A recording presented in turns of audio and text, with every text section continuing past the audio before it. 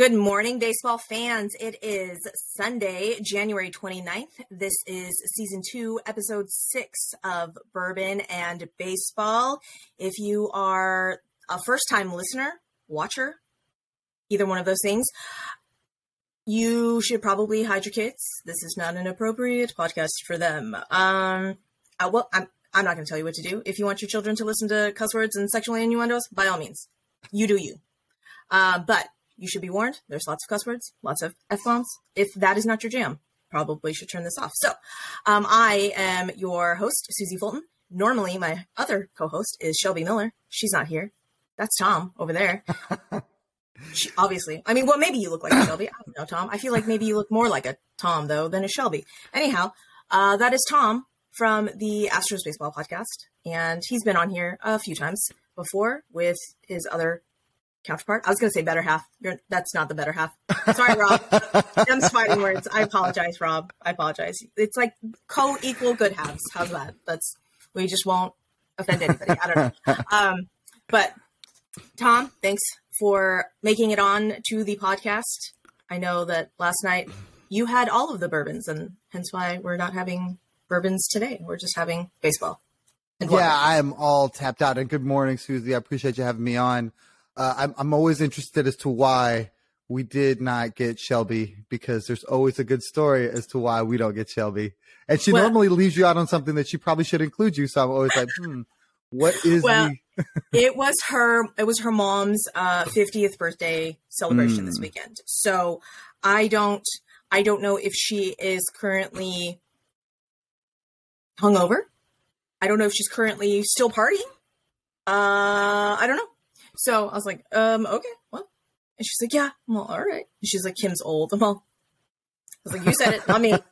I didn't say it. That's you. Anyways, so Shelby will be back at some point in time, probably next week, because we have a very special guest next week. Hold on. I don't have any sort of sense of time, so I don't ever know when things are. Yes, we do have a very special guest next week, and she will be back for that. So look for that on our social medias, Twitter, Instagrams, and that will be very, very, very, very fun. I'm very excited about that. So, but anyhow, we're going to get into it. We're going to start with some news around the league, and then we'll lead into the Astros stuff. And Tom is really hoping that we have enough time, because I dropped this little nugget before we started recording. And if we have enough time, I'm going to tell you all about the New York Yankee wife swap. So we're just going to zoom through this because Tom's very excited. I'm just going to stop talking at what point and be like, all right, it's wife swap time? Okay, wife swap time. TikTok, let's go. So news around the league, we'll start with, I guess, the biggest news around the league, Hall of Fame. So Fred McGriff, from what I understand, got voted in earlier by the Veterans Committee. Is that correct? Yes. Okay. Correct. And then Scott Rowland got voted in, I guess, the quote-unquote normal way of the baseball writers. I have half of my Twitter very excited that Scott Rowland was very deserving of this. And yes, Scott Rowland deserves to be in the Hall of Fame. And then I have the other half of my Twitter that is saying that Scott Rowland does not deserve to be in the Hall of Fame. And I'm just over here becoming a baseball fan in 2018, being like, I don't know who any of these guys are. So thoughts on that, Tom? So I did watch Scott Rowland play baseball, and for a period of time, he was one of the elites of the game. I definitely feel like when his numbers are stacked up, he was worthy. A lot is made when it comes to the Hall of Fame voting. They really gatekeep based on when you get in, right? If your numbers are good, they will get you into the Hall, but it's always like, okay, what year do you get in the Hall? You know, if it was, Jeter or something like that, it's unanimous year one, whatever. Mm-hmm. Bagwell, it took him a while. Biggio wasn't like, and I guess for us, we kind of just feel like, why do it? Just put him in the Hall. But right. That's their way of kind of establishing, okay, this is the level of which, like a pecking order, basically. Okay. So with this one, I feel like the reason that which I guess we're going to get into, the people that didn't make it, it was more about, oh, well, that this year they shouldn't be in on this year. They'll get in before, because there's like a 10-year window, I believe, right, that they have to get in the hall before they can't get in the hall. They have 10 opportunities. So the guys that got really, really close, it really feels like they literally didn't get in because it's not their year, so to speak. Yeah. So when we talk about the next person that, will probably get in next year. Right. Astro Great. Well, so yes, Astro Great, all-time super awesome reliever, Billy Wagner. I want everyone, when they hear this, put this in the frame of reference that Susie only became a baseball fan in 2018. Okay. So literally anything before 2018, it's like just a big black gaping hole, and I don't know shit.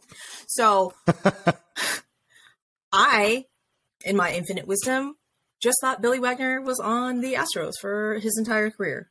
And then when they were showing his like highlight reel, I'm all, hold on. What? He was a Met? When was he a Met? What's going on? And my husband's just shaking his head over there, and he's like, what? And I was like, meh. Again, 2018. I don't know these things. So he was a Met, and then was he a Philly as well? Mm-hmm. Was that? Okay. Was that the three? I feel like I believe so. I know, like, you kind of lose your guys once they leave, right? Like, nobody's going to remember Lance Berkman was a Yankee. Side note, I didn't realize that Lance Berkman was a Cardinal. See? And I watched that 2011 World Series entirety. And when I tell you that I was shocked and appalled that Lance Berkman was a Cardinal, I'm like, what happened? And Mike's like, yes, he won a ring with the Cardinals. And I'm all, but he's skinny and he can play. And it was a whole thing about the 2011 World Series. There was lots of people wrong though. I had lots of reactions to a lot of those players that I only knew the later years of their career, like Yadier Molina. When they put Yadi's stats up there, I was like, wait, hold on. Yadi was a good hitter? What? Yadi and was elite. I said that to some Cardinals fans, and they about died. And I was like, no. I was like, don't come for me. Don't come for me. Again, frame of reference, 2018. Okay. 2018. You want to sit there and tell me that Yadier Molina was a good hitter from 2018 on? And they're all, no, but he was really good. I was like, I'm not talking about his catching abilities.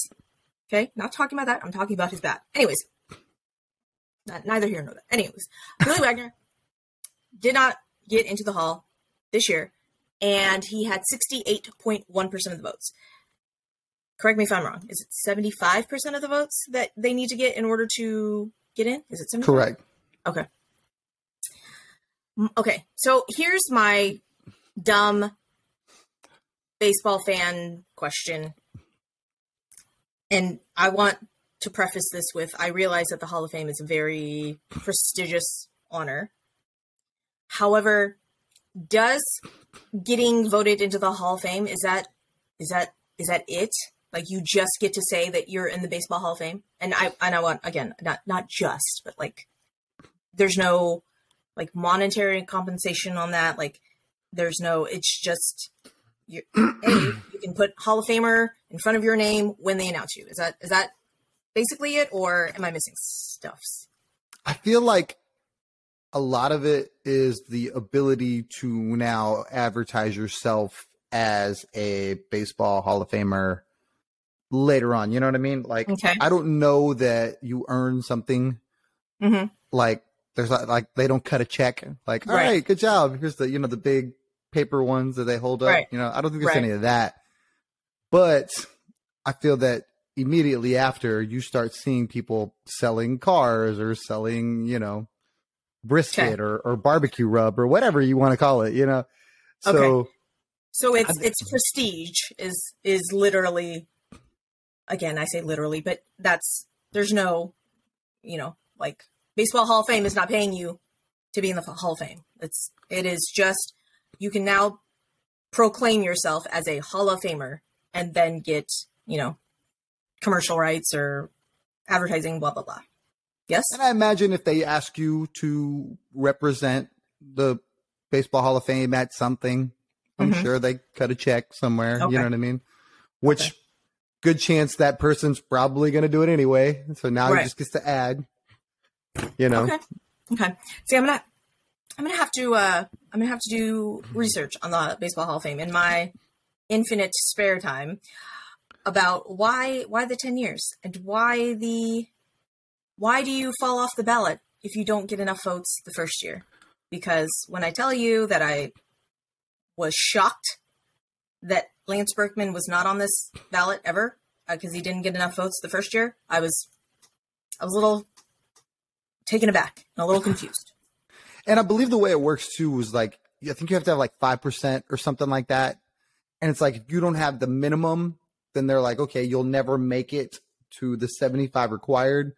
So they knock you off the ballot. I thought it was 10%. I thought you had the first year. I thought you had to get 10% of the votes. Find out. Baseball. It says players receiving less than 5% will drop off of future ballots.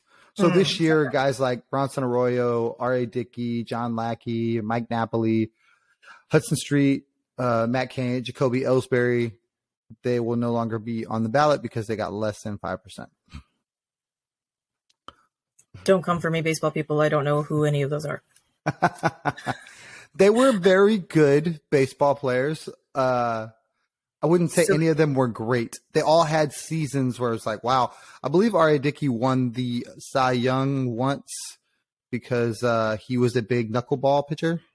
And won a bunch of games one year. Can't remember exactly what. But I mean, you know, he got 0.3% of the vote.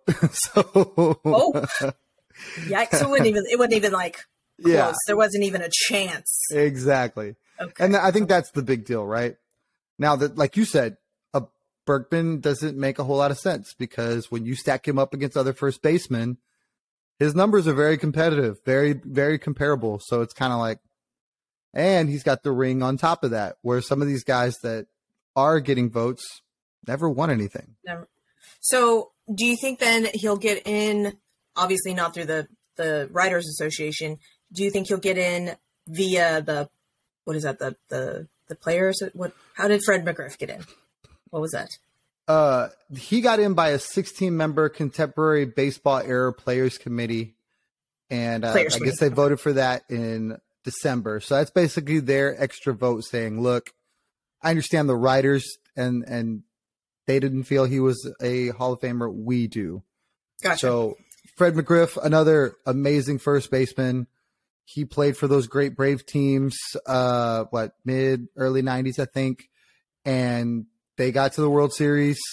I'm rough with the years. They got to the World Series like 4 times and never won it. So you could tell me that Fred McGriff was like a purple people eater, and I'd be all, oh, okay. Don't know. Well, his nickname was the Crime Dog, if that helps you. That I did hear. That I did. Okay. So then if there is a players committee, I think maybe Lance Berkman would get in. I don't know if Lance Berkman pissed off the baseball writers. Was he not nice to the baseball writers? Is that why he didn't get the votes, or do we know? To me, I think it's really subjective, right? So Houston has maybe 4 baseball writers that carry that kind of weight.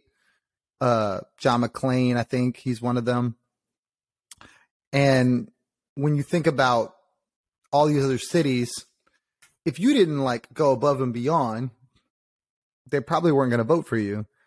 And you're probably right. He probably didn't, treat somebody the way, they wanted to be treated. And I don't think Berkman was like a bad guy. He just doesn't seem like he was very outspoken.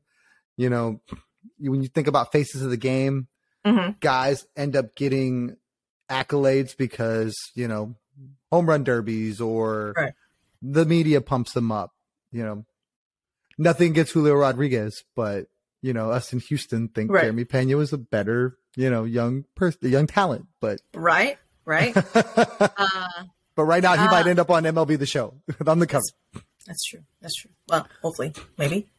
Anyways, then let's compare someone who everyone is pretty much in agreement that will get in probably next year. And again, I've heard multiple points of view on this certain player, and that's Todd Helton, that played for the Rockies. And I really feel bad, but I've heard the comparison made that if Todd Helton is in, it basically now lowers the standard to the Hall of Very Good. And I was like, oh, that's, I feel like them's fighting words, but again, I don't really know. So, I was looking kind of stuff up just kind of sporadically.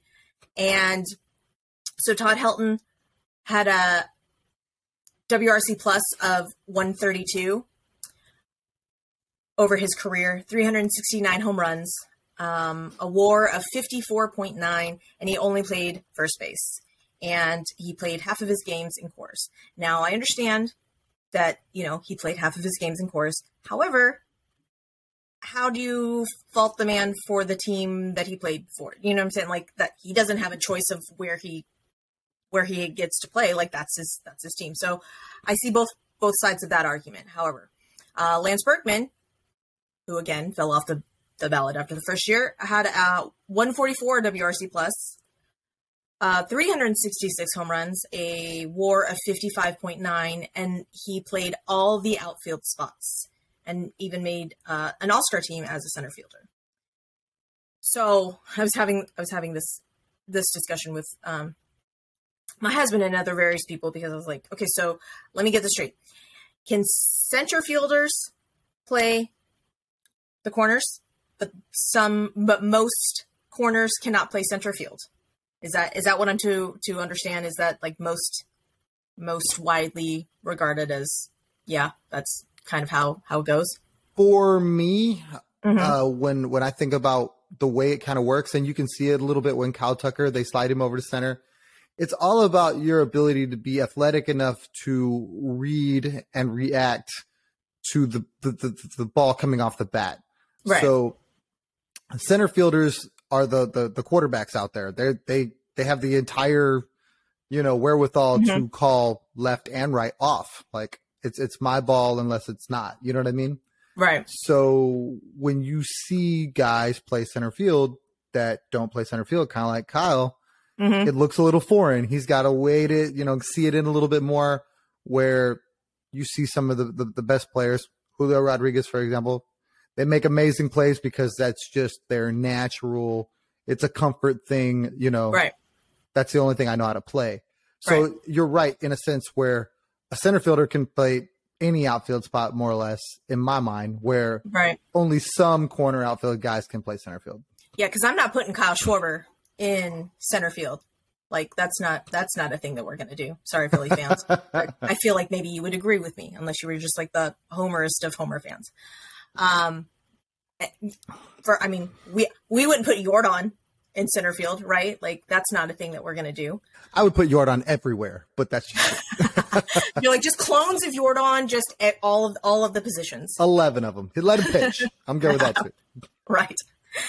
So yeah, when I saw these stats of Todd Helton versus Lance Berkman, I was like, oh, all right then. I guess that Hall of Very Good is a thing that, maybe we'll water, quote unquote, water down. I don't know. Again, I come into the baseball fandom in 2018, so I did not see any of these people play. Like, it's literally only YouTube videos that, YouTube clips that I'm watching. So I'm like, I don't know. I don't have a educated idea of this. So the more I learn and the more I get into it, I'm like, oh, okay, I see why people are mad. So, but anyways, so if you agree with us, if you don't agree with us, come let us know on YouTube. I guess come let me know. Tom's like, I don't give a fuck. Like, go talk to Susie. That's not true. I definitely want to know. I will definitely check in. Okay. Susie, tell me what they said. Okay, good to know. So, okay, so let's talk about World Baseball Classic for a hot minute. I'm only going to cover, like, right now, Korea, because represent, and then USA. If you would like more WBC talk, I will direct you to Sean Spradling amazing guy. I had him on the podcast a couple of months ago. I want to say, shout out Sean. Like, I had Sean on like to begin with, so has a brand new podcast coming out. All of the World Baseball Classic content. Words are hard. He has over there, and he will direct you to all of the lineups. We could literally spend 43 episodes on all of the World Baseball Classic content. God, words are hard. So, Tommy Edman of the Cardinals. If you are wondering why I am specifically telling you about Korea, if you guys don't follow the YouTube and you just follow my voice, maybe you guys don't understand that I'm Korean. So that's why I'm initially interested in this. So Tommy Edman of the Cardinals is going to play for Korea. He is half Korean. And Ha-Seong Kim of the Padres also. So Tommy Edman is like super utility, can play pretty much anywhere. I think they have him slotted at second for Korea. And then Ha-Seong Kim, I think, is slotted at shortstop. So shout out to those MLB players that are playing for Korea. And I'm very excited to watch that. Team USA. I feel like Team USA kind of stacked, right? Like, I'm going to just read you off the starting 9. I'll read you off the bench, and then all of the pitchers. I'm not going to read you all the pitchers because that's like an entire list, but it's a lot. It's a lot of pitchers. Catcher, JT Realmuto from the Phillies. We all saw what he did in the World Series. Best catcher probably in the league. First base, Paul Goldschmidt from the Cardinals won. No, not one. He was runner-up. No. Nolan Arenado was runner-up to Paul Goldschmidt. Or do I have that backwards? I think Goldie won it. You're talking about NL MVP? NL, yeah. Yeah, I think it was him. I was like, it was 1 and 2, and now I don't remember. So Paul Goldschmidt, NL MVP. First base. Second base, Jeff McNeil from the Mets, who apparently just signed a very team-friendly extension with the Mets. We'll get into that in a minute, too. Shortstop, Trey Turner, formerly of the Dodgers, now of the Phillies. Third base, Nolan Arenado, runner-up of the NL MVP from the Cardinals. Left field, they have Kyle Tucker in left field, which I found interesting. Going back to that whole, like, outfielder position, how much more difficult is left field going to be for him than right field? Is it, like, opposite movements, or how does that work? I feel like that for predominantly of the hitters being right-handed, left field gets less attention. Oh, okay. So that's why we have him in right field, because we have him in right field, but the World Baseball Classic has him in left field. Right, because isn't right field Aaron Judge? Right field is Mookie Betts. Okay, so yeah. Yeah, so left field is Kyle Tucker, center field Mookie Trout, Lord have mercy, Mike Trout, I can't read or speak apparently, and then right field Mookie Betts. So I was like, oh, that's weird, but I guess no, Mookie Betts is like, no, I'm gonna play right. So that I was wondering. I mean, I feel like Kyle Tucker is athletic enough that he will be able to make that adjustment, but I guess wanted to know how difficult that adjustment would be, but. I don't know. He's a professional athlete. Yeah, I don't think it's that big of a deal because he won't see as much of the, they just don't hit the ball over into left field as much as they do to right field because of how many people bat from that side of the plate. So, yeah, the really crazy thing is Mookie, man. Do you know how talented that guy is? He like makes me sick. Like every time his name is said. Because he's like a 300 bowler, which I can't do, and I bowl all the time. He can dunk a basketball, and he's, So basically what you're telling me is Mookie Betts is just a super athletic human that excels in pretty much anything that he puts his mind to, is what you're telling me? Not supposed to be that good. Not at everything. No. Right? Like you're elite baseball player. It's supposed to stop there. We're supposed to be able to watch the bloopers and all the stuff of the – no. And guy's just really talented. Yeah. So it sucks to be God's favorites. Like I don't even know what to tell you. That's why That's why God didn't give me the ability to do math or boobs, because he knew that I would be unsufferable. Insufferable? Unsufferable. See? Like, he didn't even give me the ability to apparently speak proper English either, so who knows? But at least you realize that if you had all the superpowers, it'd be unfair. At least you're okay with that. I'm not okay with it. I'm not 100% not okay with it. Like, I am truly no, I'm not truly devastated, but the world would not know what to do with a Susie that did not cry over her math homework every night. The world would not know what to do with it. So, but going back to the bench for Team USA, we have Will Smith, arguably possibly one of the best young catchers in the league.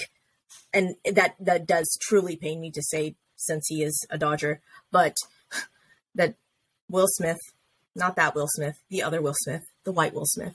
Not to get your name out my wife's mouth. Exactly. Get my wife's name out your mouth, Will Smith. Bobby Witt Jr. from the Royals, Pete Alonso from the Mets, Tim Anderson from the White Sox. Now, is Tim going to play, or is he still hurt?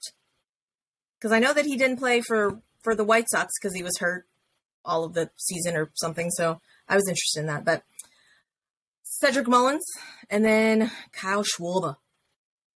So, well, I'm super excited to watch Team USA. I'm very excited to watch this entire World Baseball Classic to begin with. But that rounds out our Team USA. And I'm very, very excited to watch all of that, and then watch all of the rest of the Astros players in the various countries that they're going to play for. I don't know how we're going to field a spring training team, though. Like, who's left after I read off all of the other players that are playing for the other various countries?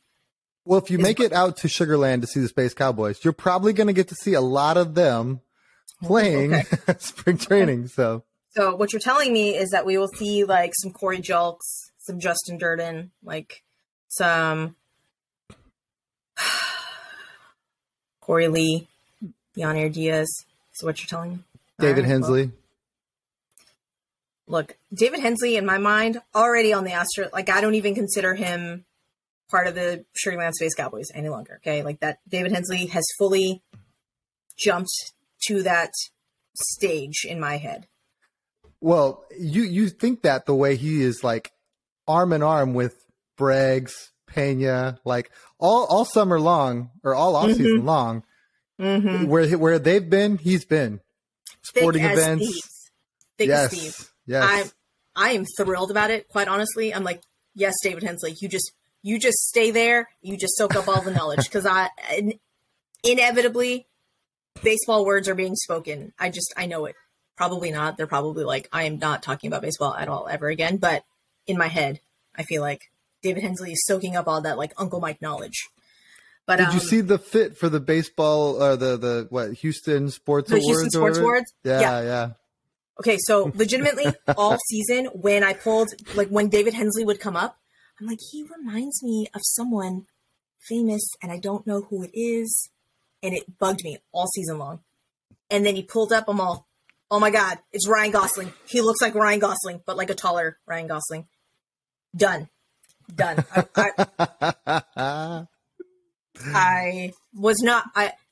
There it is. It was Ryan Gosling, and now I cannot unsee it. And David Hensley is just a much, much taller Ryan Gosling. And I may be dead now. I may have Sounds died. like you're here for it. You're absolutely here for it. 1,000% here for it. But I've been on the David Hensley train for months. When that DH was just a black hole of nothingness. I looked back on my Twitter to see if I'm like, am I being a homer of myself? But I feel like I was on the David Hensley train like very early on. And I went back to my Twitter to see very early on I was on the David Hensley train. I was like, that's just, I want you to know, David Hensley, biggest stan right here. So, I'm very excited about all of these players playing for the World Baseball Classic. So on our team, we have Ryan Presley pitching And I'm so excited to see Ryan Presley pitching against our other players. Very excited about this. Kyle Tucker, we went over that. For Venezuela, obviously, our short king, Jose Altuve. And then literally all of our pitching from the Dominican. All of them. All of them. Just filth all across the board. So we have Fromber, we have Javi, we have Brian Abreu, we have Hector Neris, we have Rafael Montero, we have Jeremy Pena, my shortstop forever. I know some Astros fans are still pining over Carlos Correa. Get over yourself. Jeremy Pena is here to stay. But that will not endear me to the crowd. But anyhow, and then Puerto Rico, we got bench coach Alex Cintron, who was our hitting coach, and then Maldi. Did you know that Maldi was playing for Puerto Rico? I was not aware of that.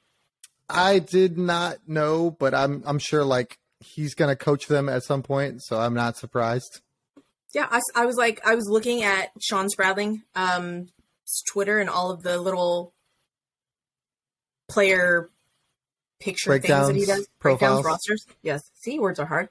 And I saw his name. I was like, what? I wasn't aware that Martin Maldonado was doing that. So I guess we'll see Jake Myers and Chas McCormick and Michael Brantley, hopefully, maybe. JJ Matijevic, maybe. JJ. I'm trying to think of. Jose Urquidy is pitching also for Mexico. Is Luis Garcia pitching for Mexico? No, I think he's also on that Dominican roster that's just loaded. Is he? Oh, because I'm dumb. Not Mexico. Yes. Hey, I get Puerto Rico and Cuba mixed up all the time, so I understand. Okay. Well, I get Spencer Strider and Dylan Cease mixed up in my head because everyone apparently is like a generic white guy. So I'm all, I don't know. All Asians look the same to me. It is what it is at this point. I'm all different flags. I don't know these flags. I got to go look up these flags. Who are you? Where are you from? That makes me a bad fan. I don't know the country of origin apparently. So, but very excited to see all of those World Baseball Classic games in Miami and in Phoenix, and then spring training, and just give me all of the baseball. I need all of the baseball very, very soon. Very soon. But speaking of Jose Urquidy, though, did you know that him and his beautiful wife, Estefania, had their baby? I did not, but I knew it was getting close. Yes, they had their baby, and then I went to go look for it on Instagram because I saw an Instagram story on it, and I was not a stalker, and I did not screenshot it like I should have because I go back to look, and there's no mention. There's no mention on their Instagram. I'm all, okay, but there is a baby. There's a baby. Jake Myers not Jake Myers, but like his wife had their baby too.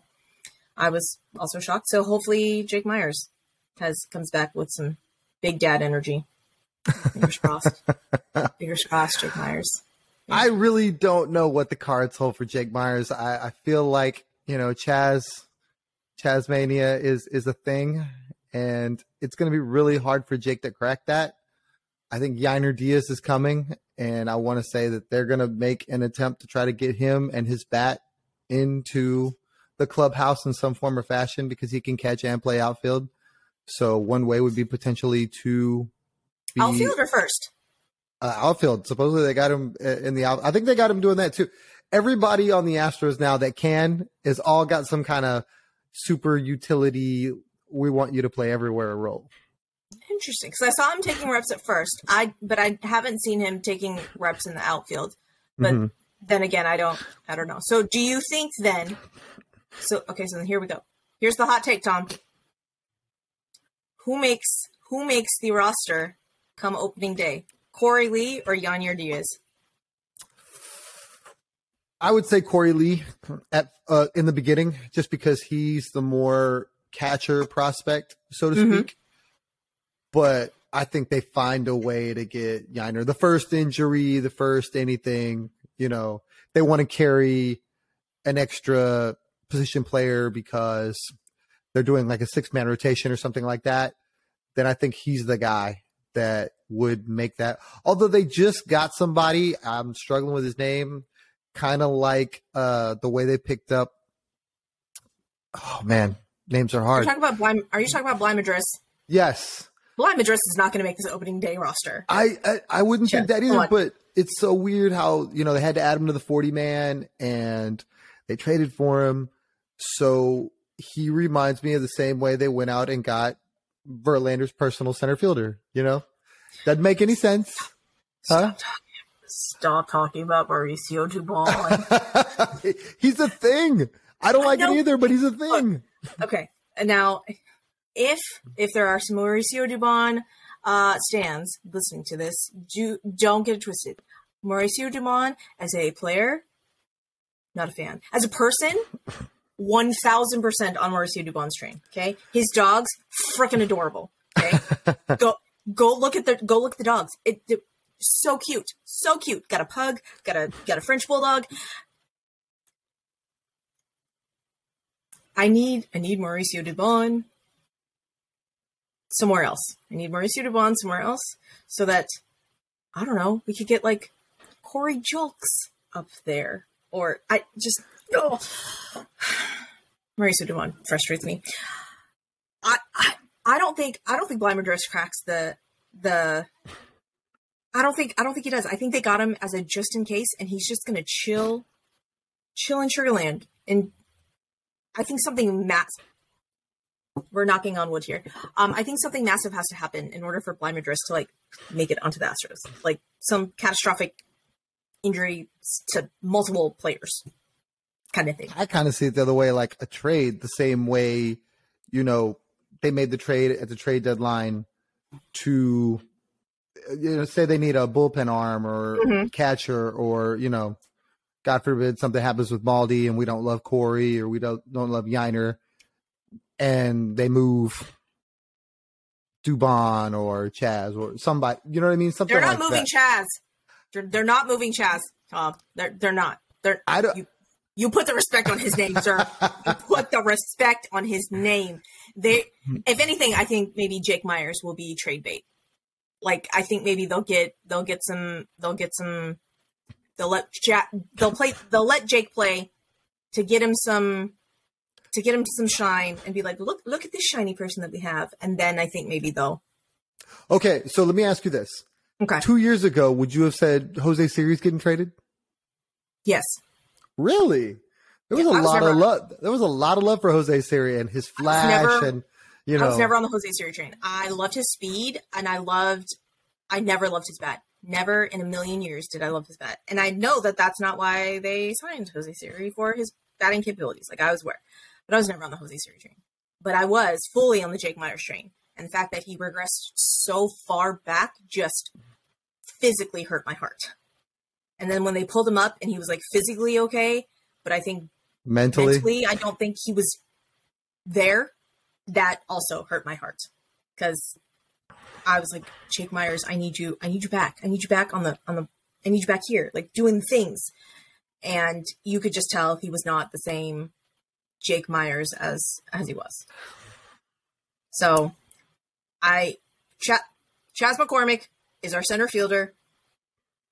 Maybe not forever, but for a while. And I think Jake Myers. I just worry, like, if he ever struggles, if there's ever a 1 for 37, does the front office, does the fan base go? The fan base better not turn on him. If the fan base turns on him, I will fight all of you. I will fight all of you in Chas McCormick's honor. Okay. Susie on Twitter, Astros Twitter, quit your shit. Leave him alone. Pretty much.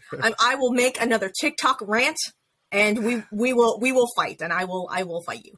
I could see maybe the front office having some reservations, and then doing the whole flip flop thing. But I feel like maybe that was kind of Chaz's issue this season, though, was because he was kind of on that bubble, and like, am I playing? Am I not playing? Do I get the time? Do I not get the time? And I'm hoping, fingers crossed, that maybe that he will be a little bit more, play with a little bit more, or less reserve, maybe a little bit more loose, if he knows that is his spot for a while at least, And I hope that he rakes. I mean, like, if he can just hit all of the left-handed pitching, like, that would be delightful.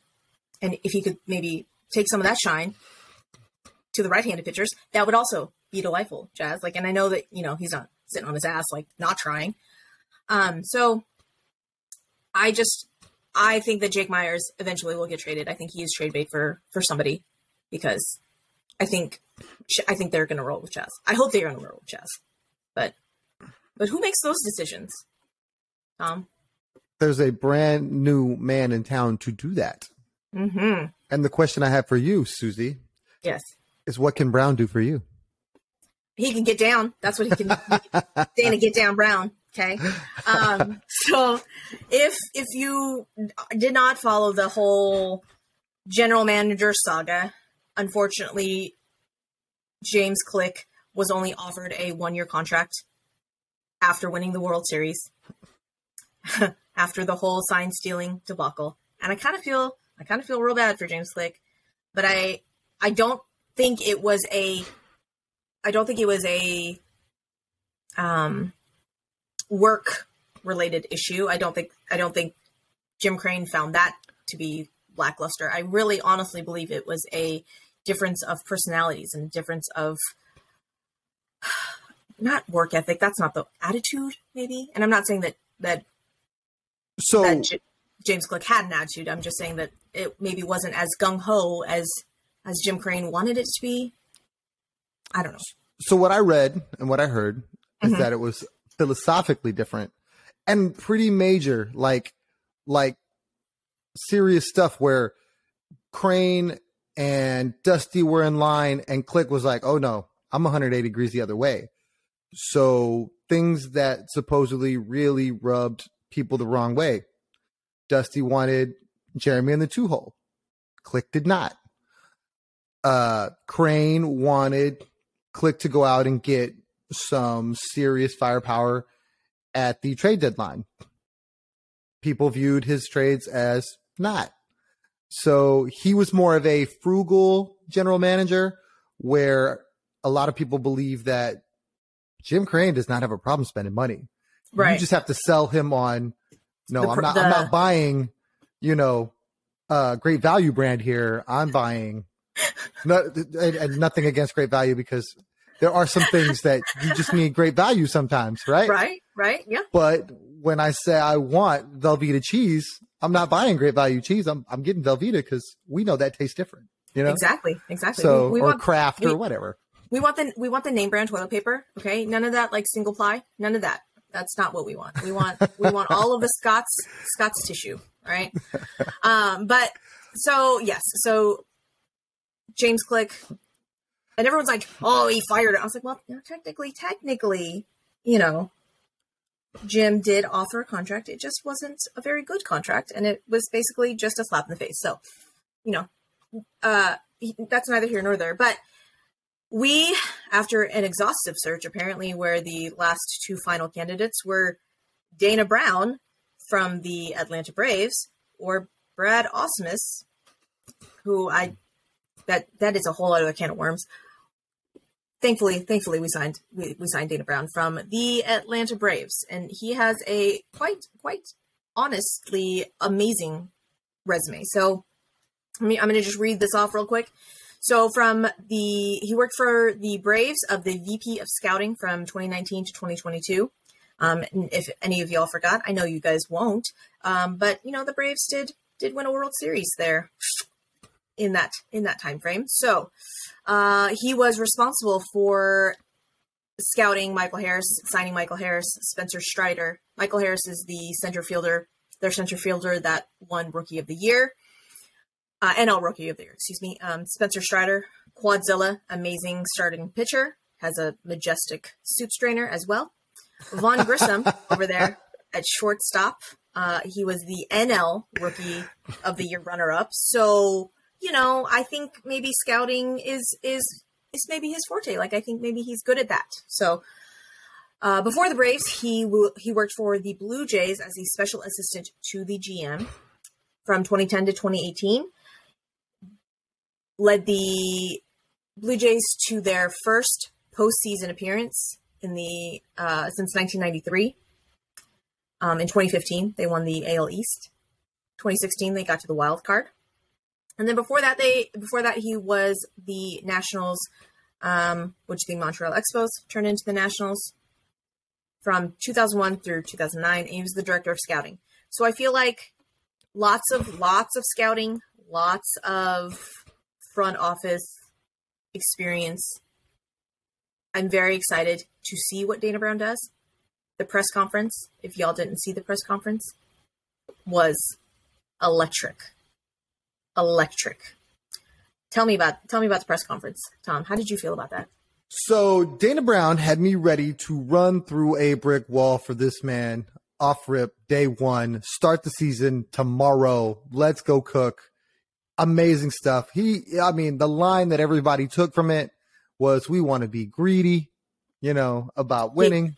Get greedy with winning.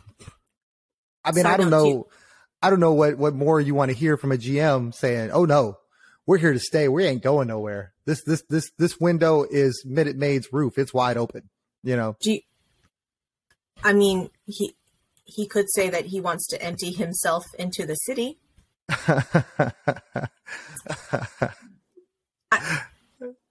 Sir, I have many questions. Was there not a better way to say that? Was there not a better way that you could have phrased that? I was like, I'm sorry, what now? You want to do what? I understand the meaning behind it, but I feel like maybe it could have been phrased a little bit. I don't know. Maybe I'm just dirty. Who knows? I don't know. Not me. But do you think the hashtag for us next year will be get greedy about wins? I don't know, but if it is, I'm not mad or at it. Maybe you just get greedy. Well, hopefully it's not empty ourselves.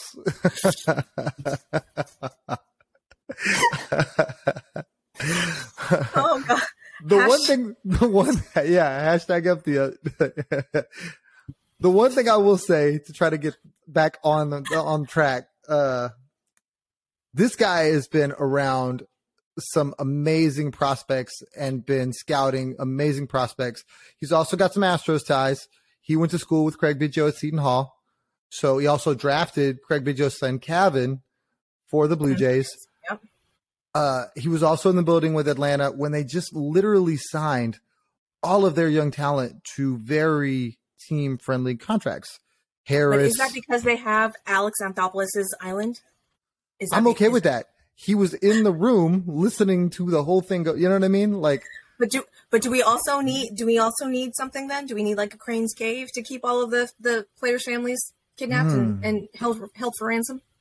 If people don't know what I'm talking about, go back to our first episode of the season where I discussed the conspiracy theory that this is why the Braves have such team-friendly deals, is because Alex Anthopoulos owns an island and is currently keeping all of the players' families for ransom until they sign this team-friendly deal. Go back.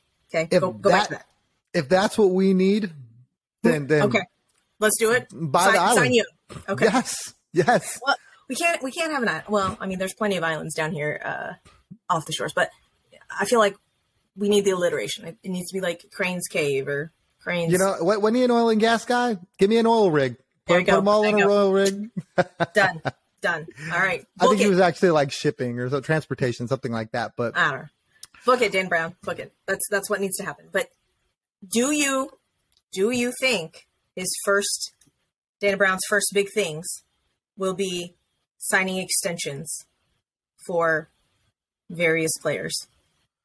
There's two that we're really hoping, because they went to arbitration. So we talked about this on Astros Baseball Podcast. The thought, or at least the thought that I had at the time, was that the reason those guys went to arbitration because it gave them more time to negotiate an extension and use this season in it, much like they did last year with Jordan. So when we talk about Kyle Tucker, when we talk about Christian Javier. Thank you. Sorry. When we talk about those two guys, we'd like to see them here long term.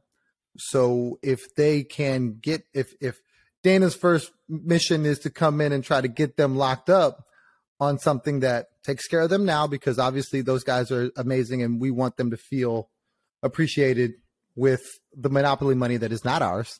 Right. But pay him all the money. Right. But we want to be able to sign all these guys, right? Pena, that's another guy. What do we got to do to get him locked up? Go ahead and do it, you know? So Give me all the players. Give me all the players. It will be. You will see a very sad. You'll see very sad, Susie, if Kyle Tucker decides to test free agency, which I don't begrudge the man if that's what he decides, because go get your bag, Kyle Tucker. However, I just want you to know that my heart will be broken. I know that Kyle Tucker is actually watching this and being like, oh yeah, correct. I shouldn't go test free agency because it will break Susie's heart. I know. So just doing my part over here. I really wonder what his engagement does for all that. Didn't he just recently get engaged? He did. So to his beautiful fiancée, Samantha. I wonder if, he's more motivated to get locked up, if he's more motivated to test it because he just saw what Aaron Judge got. And as far as the AL is concerned, the next best right fielder in the American League is Kyle Tucker after Aaron Judge. And we'll see. I mean, I see both sides of the coin. I really, really hope that Kyle Tucker stays with Astros forever. Do I realistically believe that? Probably not. However, when looking at these numbers and whatnot, apparently his older brother, Preston, was with the Astros and got hurt before he got to sign his really big contract.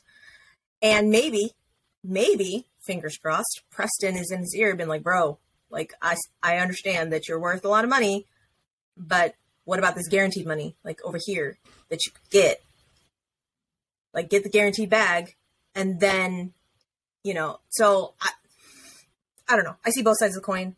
I just selfishly want Kyle Tucker to stay with the Astros and just be our right fielder and just be our King Tuck forever and ever. Amen.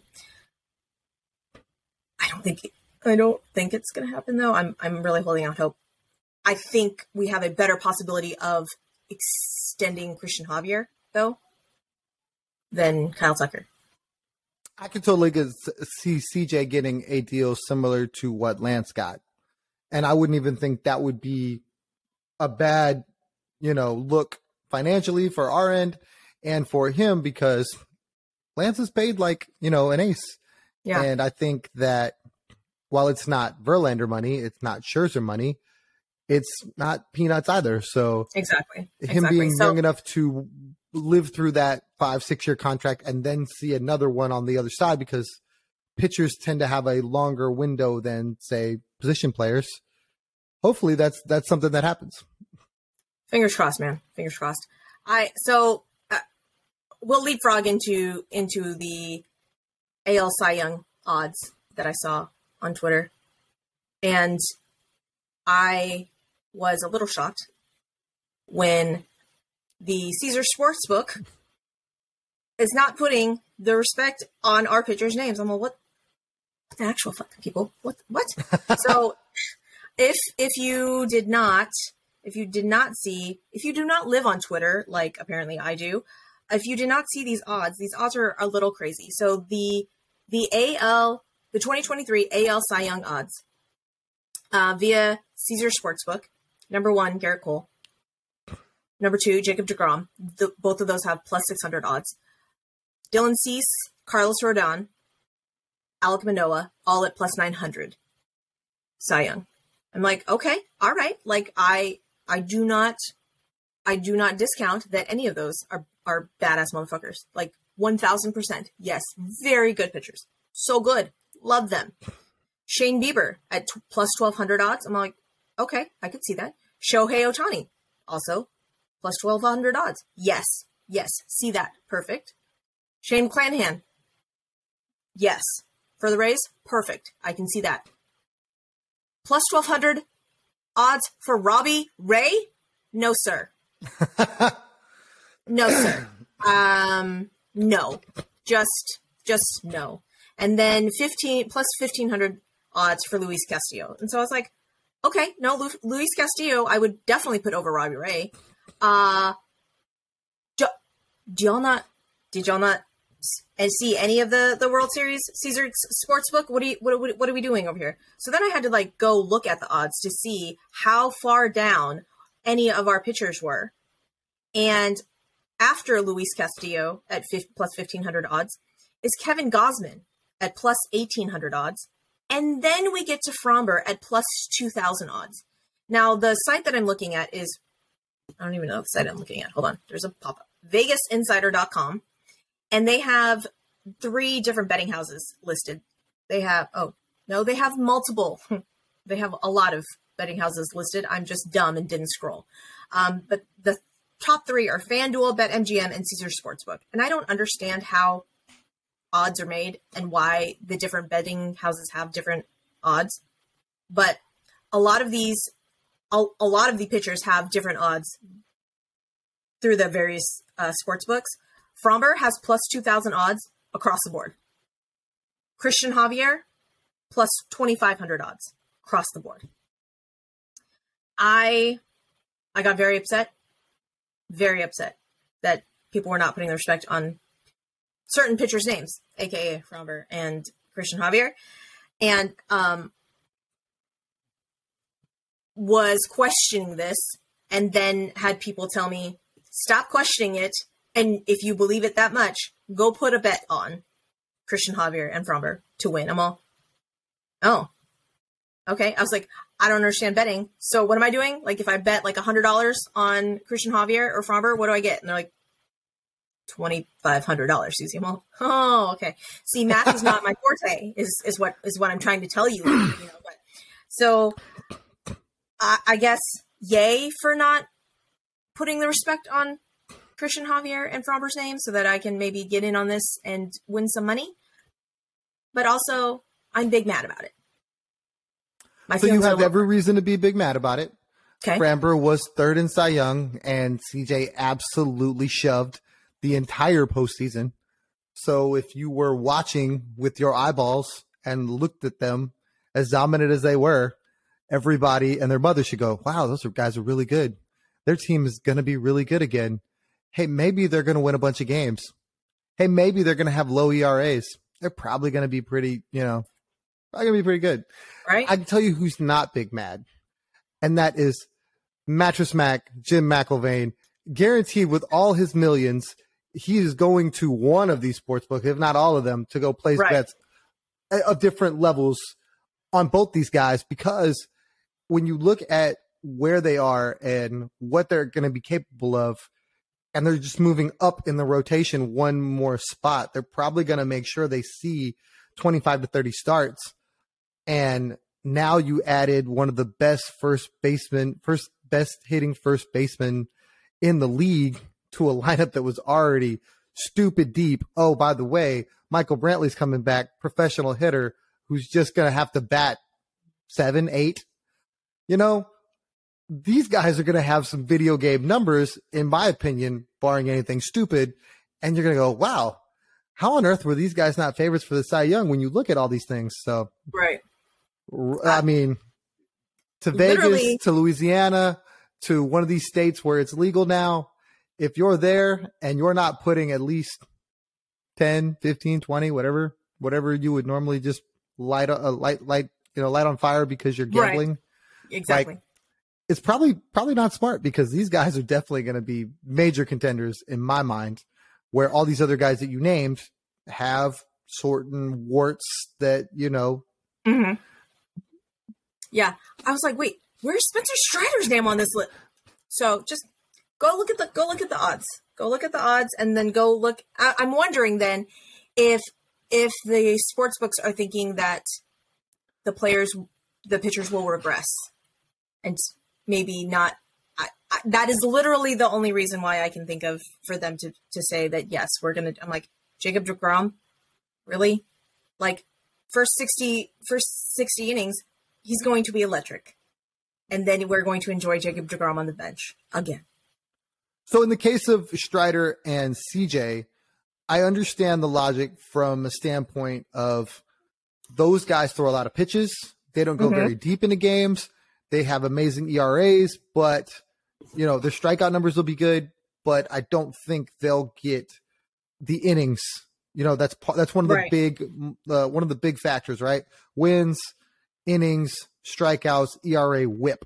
Those categories tend to determine who your Cy Young candidates are, or who your Cy Young winners are.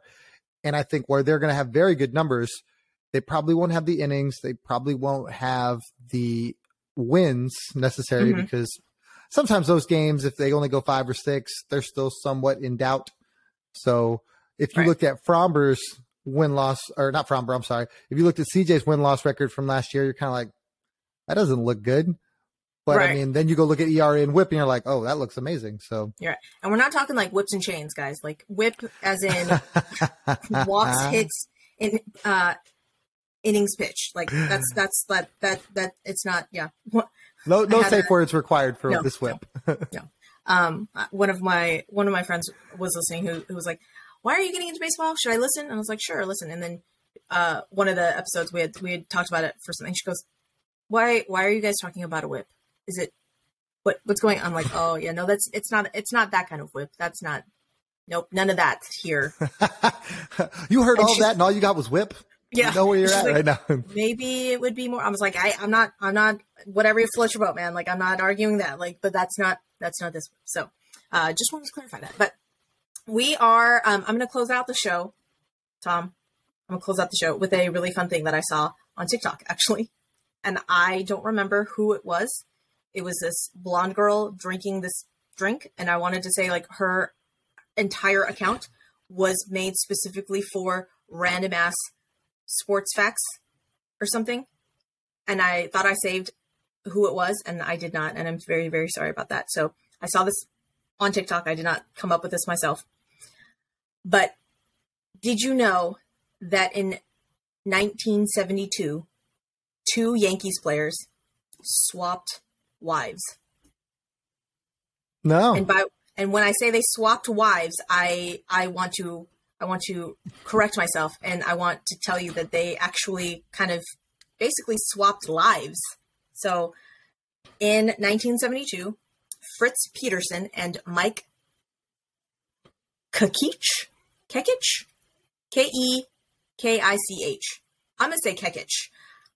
Odds are that's probably wrong. Don't come for me. They swapped wives in the summer of 1972. They didn't, however, announce it. They held a team press conference in the summer of 1973. I don't know. I feel like if you just swapped everything, like maybe you would just kind of keep it under the, like people around you would know. I don't know. Anyways, but they literally swapped everything. Wives, pets, houses, like just picked up and just went over because apparently they had children and they wanted to not disrupt the children's lives. So the guys just switched houses. And I was reading this story and my mouth just dropped further and further. And I was just in shock. I was like, what? And so Fritz and Suzanne, excuse me, apparently still happy, still married. Mike and Marilyn, however, not. Mike said, "Oh, just kidding. I may have made a mistake." And apparently they were on again, off again for quite some time, and they eventually divorced. Eesh. So, yeah. He moved to New Mexico and just kind of wanted to forget the whole thing. And apparently in 2011, Ben Affleck and Matt Damon started working on a movie called The Trade about this entire scenario. And Mike was not thrilled. And he was so not thrilled that he threatened to sue. And he basically ended the interview that they did with him by saying that he wanted to kill Peterson. I was like, oh, those are harsh words. I feel like those are very harsh words. But yeah, just they apparently they hung out all the time and just realized that they liked each other's significant others, and then decided, okay, cool, we're just gonna trade. I'm like, I need the kids to weigh in on this. Oh, I'm sure they did. Mommy, what's Uncle Fritz doing here again? I'm sure that's exactly how that went. Yeah. But so, yeah. The bigger thing for me, and I think it's just amazing that it's the Yankees, right? Leave it to them to find a way to make new records or history book material. But talk about, like, if you would have told me that somebody was trying to make a movie, the first two guys I would have thought of, Ben Affleck and Matt Damon. Like, if those guys aren't like thick as thieves, tight, and would do something like that, I would have bet all my money on it. Like, absolutely, it's them. And yeah, wow. Yeah. Like, yeah. I when I saw that on TikTok, I was like, oh my God, are you kidding me right now? I think I watched it like 3 times. So if I find it again, the actual TikTok, I will link it in the show description. However, when I Googled it, an article did come up. I will link that article in the episode description. So if anybody hears this and wants more information or wants more complete information, it will be there. But yeah, that's, I just thought that was the funniest, most random, weird thing that I came across. And I was like, done. We got to talk about it. So in your opinion, do you think there was a monetary thing tied to it? Do you think that it was just something to do in the summer of 72? Like how does this happen? And I know they made. I don't know.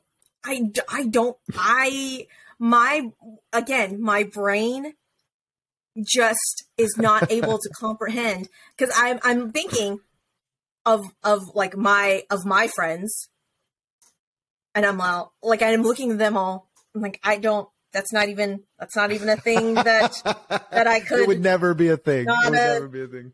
I don't think I could do that. Like, and then just to try and like just replace and just and then just try and go back to like, oh yeah, no, it's all normal. Oh, all right, then, I'm like, was it like a swinger thing? And then it like that's that, I have more questions. But this article did not answer my questions on that.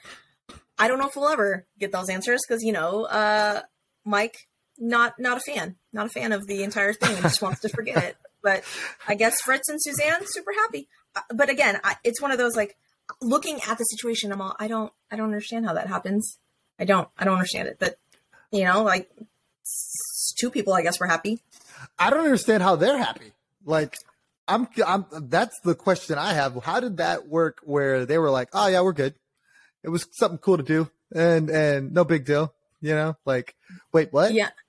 Yeah. It, like, I guess in the article, it states, something about like personalities and something like that. Like, one of the couples, I think Mike had said that his relationship with Marilyn was good. It was fine. I was like, I'm just saying that if my husband referred to our relationship as fine, like, we would have some issues, right? So he said that, like, he went on to say that he wanted, that, like, I guess that magical, that, that like that next level. And I'm like, yeah. So I guess Suzanne and Fritz totally about that. And Mike and Marilyn's was not, and he didn't want a fine marriage. Wow. Like, but I mean, I don't know. Maybe it's one of those things. I don't know. I was a little shocked. I was like, damn, Susan, like, what you got working over there? But Suzanne knew how to pick it up, lay it down, and reverse it. I don't know, something. Yeah. So I don't know. It's the 70s. I don't know. And I did not live through that era. Was that era like, that was like free love and stuff? Maybe. I don't know. I probably should have asked older people. Maybe like, all of the drugs were involved. Maybe all of the drugs. I don't know. That also was not mentioned in the story. So again, if anybody wants to dive deep into this and report back, I would be super appreciative, because at this point in time, the only things that I'm researching is freaking like numerical coefficients and having to understand why numbers are rational and irrational. FYI, irrational numbers are not like numbers that are just crazy. Just in case you were wondering. They don't get therapy. No. Okay. This is also a PSA to any like young people listening to this. Go to college. and get your degree when you only have the only thing that you need to worry about is like your degree. Okay. You don't have to worry about children and jobs and extracurricular activities. Okay. Like your brain will thank you later on, because I am currently every day trying to do math homework and crying because I'm not that Asian and I don't do the maths. And I had to YouTube how to do long division with decimals because that's got to be tough because that's like a big stereotype, right? Like, trust me, Tom, I know.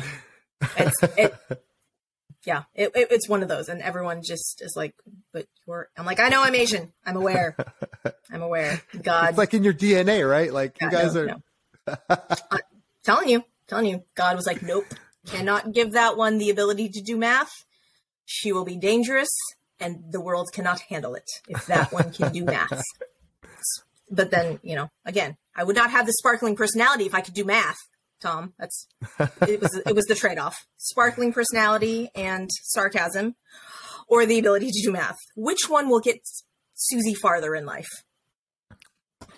So, see, I was in the same boat. They said sparkling personality, speak Spanish.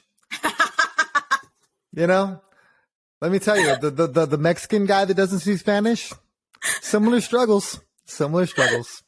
Fair enough. I mean, also the Korean person who doesn't speak Korean. So again, on all fronts, God knew I would just be too dangerous. The world could not handle Susie. But yeah, so that's my little PSA for the year, week, month.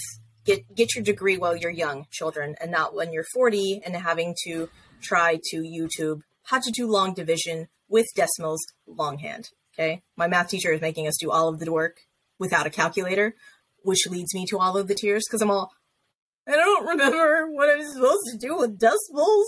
That was a lifetime ago. I'm like, I haven't not used a calculator in math since like 5th grade. And then when I Googled the long division with the decimals, it popped up that it was 5th grade math, which made me feel even so much better about myself, right? The 40-year-old that is currently defeated by 5th grade math and like crying over it. Yeah, it was a great time this week. It was so good. I loved it. That's why the bottle is right over your shoulder, like ready to go, isn't it? Yeah. Well, that is another reason why I'm not drinking the bourbon is because I have math homework to finish. And quizzes to do, and I cannot do those while trying to sober up, because that was another issue, is I apparently don't pay attention to numbers, and I'm making dumb mistakes when like adding and like subtracting. And so I do all of the things correctly and I get the wrong answer. I'm all, so much anger and so much. Anyways. We're rooting for you because I too got my degree way later, after my military stuff. And it started as an engineering degree and it ended as a communications public relations degree because the math was too damn much. So it started as a business marketing degree. And then I looked at all of the math classes I would have to take and accounting classes. I was like, that's not what we're going to do. So we're getting a communications degree because I went to one of the counselors because they had to I went to UTSA and they had to approve all your classes for engineering. Mm-hmm. And the guy just sat there and he was really quiet. And he goes, "Why are you doing this to yourself?" and I was just like, "Excuse me, sir?" He goes, "Why are you doing this?" And I'm like, "What do you mean?" He goes, "You already have all these credits. Why? I mean, are you really hell bent on being an engineer?" He's like, "Yeah, I think so." And he goes, "You realize you could have a degree now, there's something else you could do, right?" And it was just, at first I was so WTF, right. And then I was like, you know what? He's right. And then I took a couple weeks and I was like, all right, whatever. And then I was like, that guy made sense. Let's go the other way. But yeah, he just flat out why are you doing this to yourself? And I never felt so seen, You're like, oh hell, I guess thank you. What? Yeah, he knows I'm not that guy. Yeah, it's an interesting experience going back to college as a 40-year-old versus what I did when I was of that college age. Now, granted, when I went to college, I was going to college and working 3 jobs while going to college and like living on my own. And then I could not, working 3 jobs and living on your own, I'm like, I have enough gas and enough money in my account to only either get to work or go to school. I do not have the gas and the money for the both. And so unfortunately it was, okay, well, I guess I'm going to go to work. So it was one of those where I did goof off a little bit, but I was working and then I just kept working. So, but now everyone's like, why are you going back to school, Susie? I'm like, for the dumbest reason ever, for personal fulfillment. It's a stupid reason. Don't do it.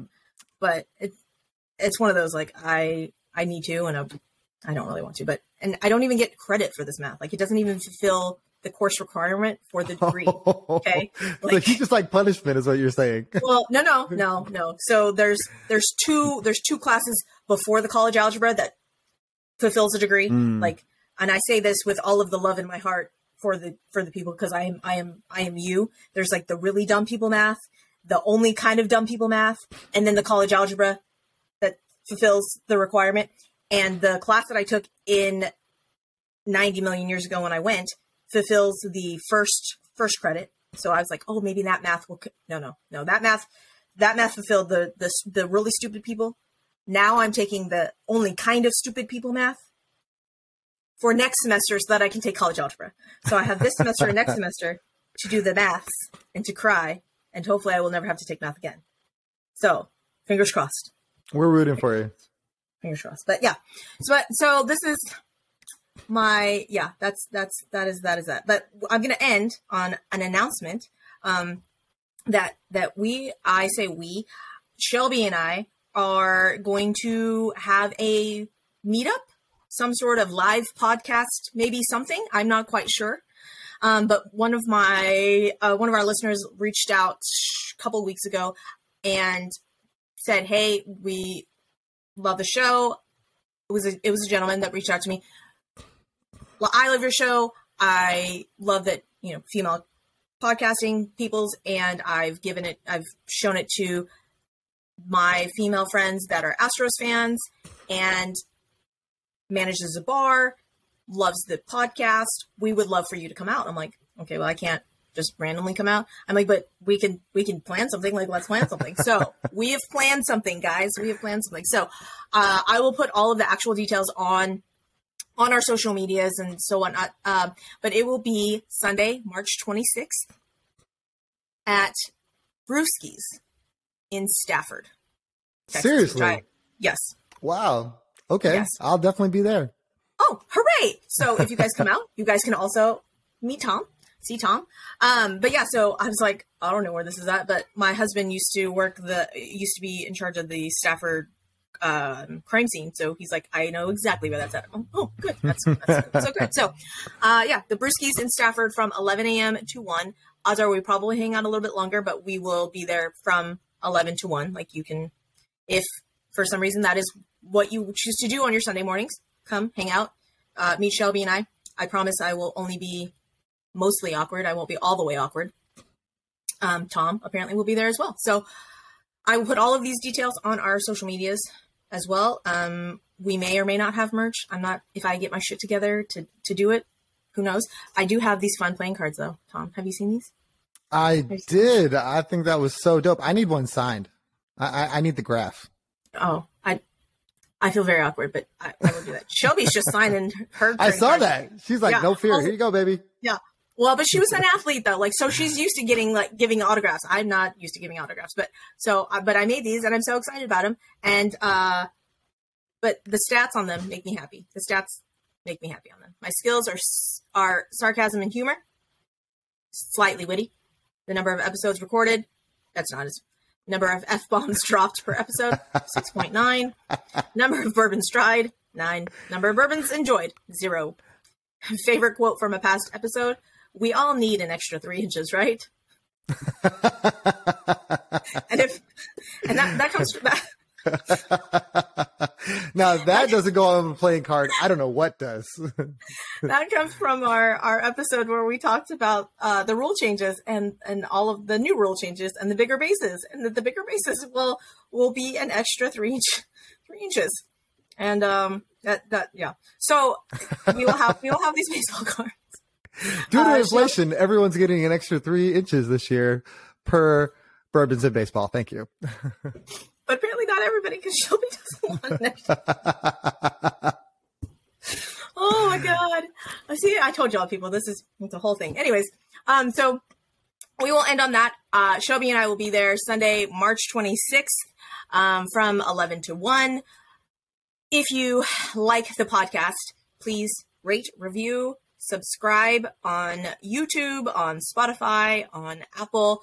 We got back on the US charts a couple of days ago. We're on the Australia charts. I'm very excited about that.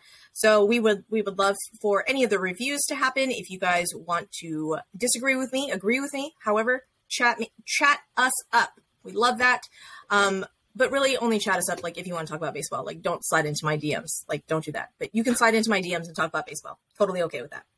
And with that, I will say goodbye. Tom, thank you again for hanging out with me for like an hour and a half. I'm very sorry I took up all your time. And I will put all of Tom's information in the bio as well. But Tom, tell us where we can find you. On Twitter, at Third Coast Tom.